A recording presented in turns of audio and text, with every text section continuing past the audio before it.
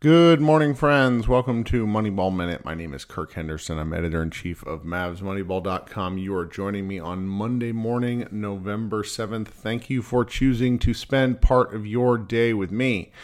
As you may and hopefully do know, the Dallas Mavericks play the Brooklyn Nets tonight. It is one of 15 games tipping off tonight. The NBA is taking off tomorrow to encourage everybody to get out and vote.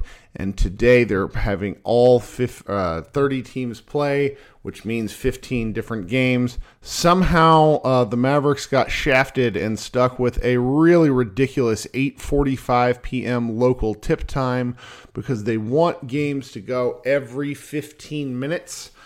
Someone tried to explain this to me today and basically made the argument that the NBA doesn't want a 2 or 4 teams to start at the same time or end at the same time, which makes little to no sense to me because most NBA fans aren't flipping between 15 instances of League Pass. Rather, they're watching the team that they want to watch.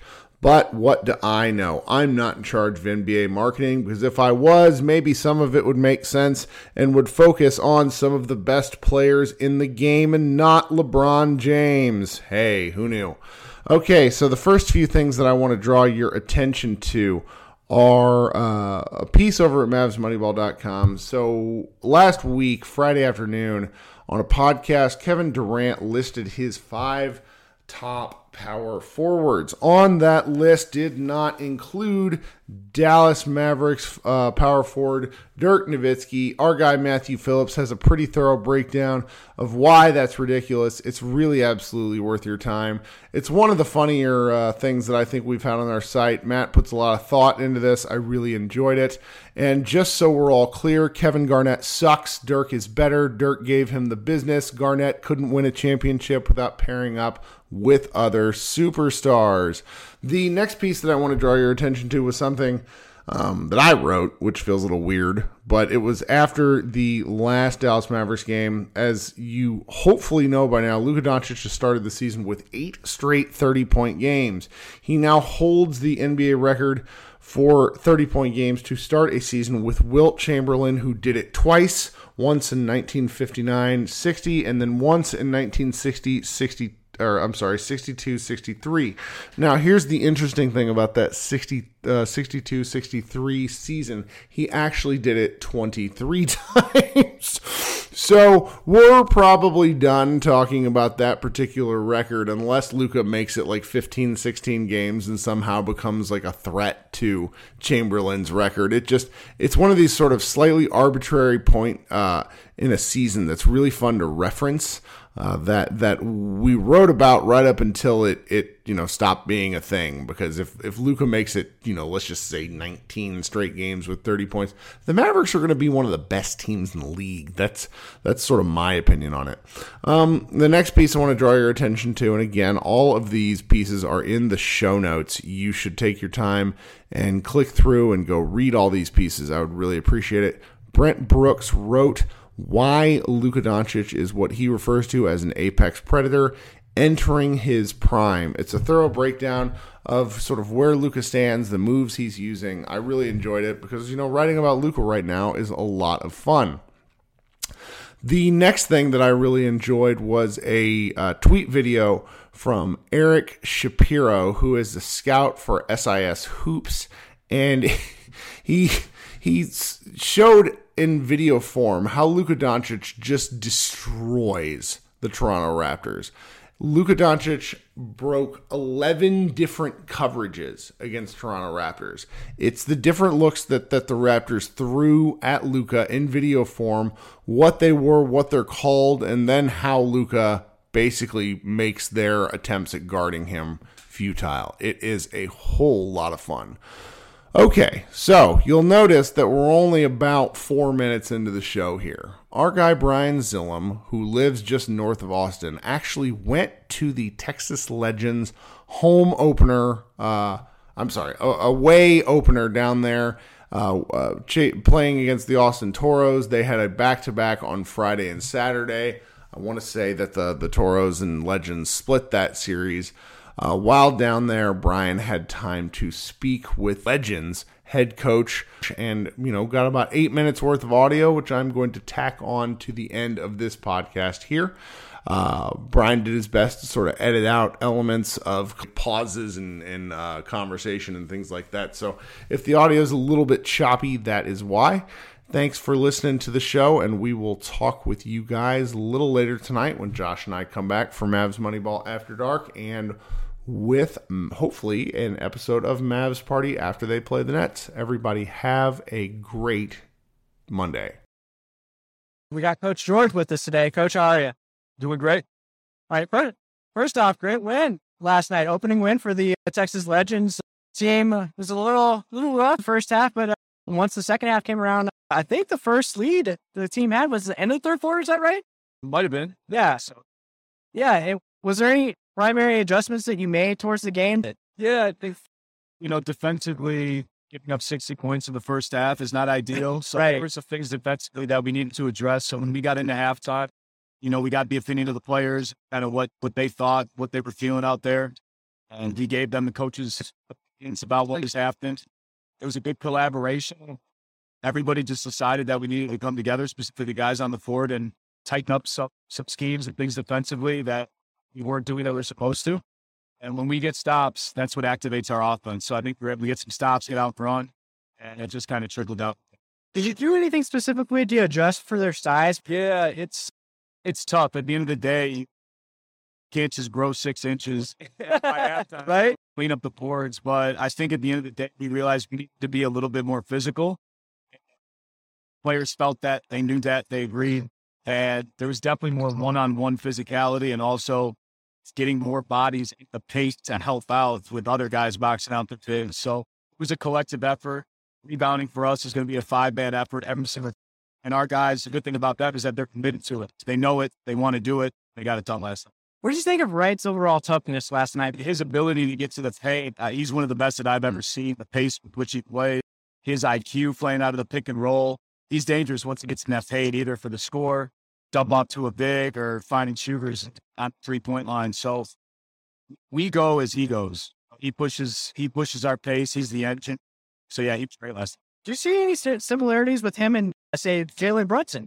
Yeah, I think. Both of them are great with the ball in their hands. They like to play with pace. They're able to get to the paint. For being quote unquote smaller guards, they have the scoring ability even against bigger players. So I guess they do draw some similarities. Really like McKinley's ability to get others involved, understand how to play out of the pick and roll, and it was very impressive last night. That's why he's a two-way for us. Really like him. He definitely doesn't have the basketball hip like Brunson, but he's definitely as thick because he's been working out. Yeah, they're both strong guards. If you're going to be a shorter guard, definitely need a little bit more strength. What did you think of Jaden Hardy's performance last night? I thought Jaden was great. I just got done watching film with him, actually. It's great to go back and just see a few areas where he could have been better. But we were thrilled with the way he played offensively. I think he had 4 turnovers in the first half and only 1 in the second half. So his ability to internalize the first half in a way that allowed him to cut back on the turnovers in the second half just speaks to his maturity and his growth in such a short period of time.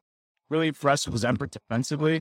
He plays so hard, and the Mavericks obviously here value defense a lot, and he values it. I believe he values it as a team. So he's a perfect fit. I think the most impressive thing about him is what a good teammate he is. He was really excited to get this win last night, and that really affects it in a positive way. Do you think for him, especially, there's probably going to be moments where he's going to be up and down all year specifically? How do you help him as far as his development as a player? Just let him know, hey, we're doing this tonight, but then, he's going to be working with you tonight, but tomorrow he might be working with Jason Kidd. Yeah. Like, how do you balance that?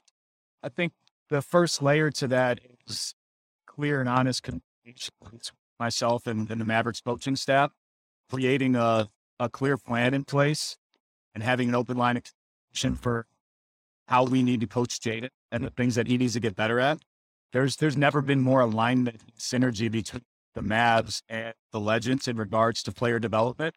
So I think that's the first layer of it. At that, I just need to implement that in every way, shape, and form while he's with us.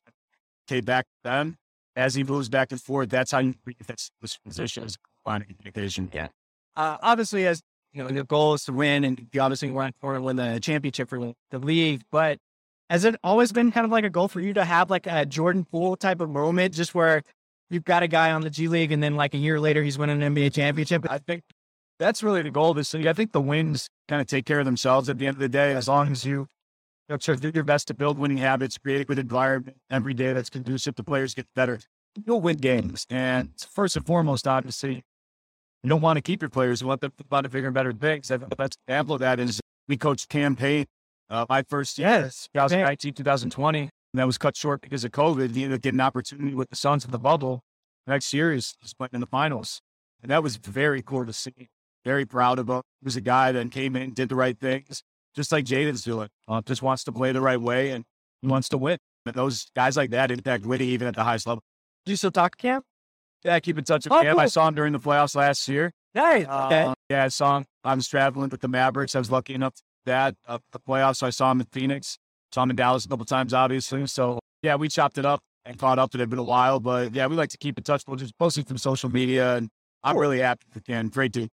When you get that chance to pull a guy into your office to say, Jaden, you're going up, do you get those vibes like a AAA coach would, or just when you're getting called up to the big leagues? You still get those vibes, or it's a little different for basketball though, right? No, it's just happy for those guys. Like, means that when I've seen guys get called up, they got called up for the right reasons. Right. You know, it's because they put in the work every day. And I always tell guys, like, don't think about the call. Don't worry about the call. Don't worry about when you're going up next to Mavs or when up back. Just worry about where you're at right now. As long as you take that present mentality, that approach every single day, the rest of the results will just kind of take care of themselves. And we'll get you out. So you mentioned earlier about synergy between you and the Mavericks. From year one, this is year 3 for you. Yeah. What do you think has been like the biggest change as far as communication and then direction of both squads? Yeah, I think the open line of communication, my involvement with the Mavericks now with the new regime, I'm more active and involved in the team than I've ever been. Which Really? is great. Yeah. Okay. The outlook on player development and the plan and the system in place is a little bit different. It's a little bit more involved and detailed, and flows in between both organizations. We're both the same thing. It's great. They've created a lot of clarity in what we're trying to do. Interesting. When you have good people in the building and you have clear roles and responsibilities, clarity and direction, you can do some great things, and that's what we got going on. Do you have any input at all when the Mavericks are having discussions about maybe drafting a guy or maybe signing him while, he wasn't drafted at all? I personally am not as involved in those conversations. That they got a lot of front office guys there and scouts that watch these guys and know them throughout the season. I'm brought in during summer league, obviously, to coach, and I'll give my input on some of the draft guys that come in for draft workouts that might be G League guys, and that's a great thing. They do value my opinion, I think, and they do involve me when it comes to building out the G League roster. One final thing, Coach, we'll get you out of here. Yeah. If Luka ever has to go to a rehab assignment, are you telling kid to bring him down to Frisco for a game? Hey, we're here if they need it. Whatever they want from us, we're going to supplement everybody's development, even the best players in the world.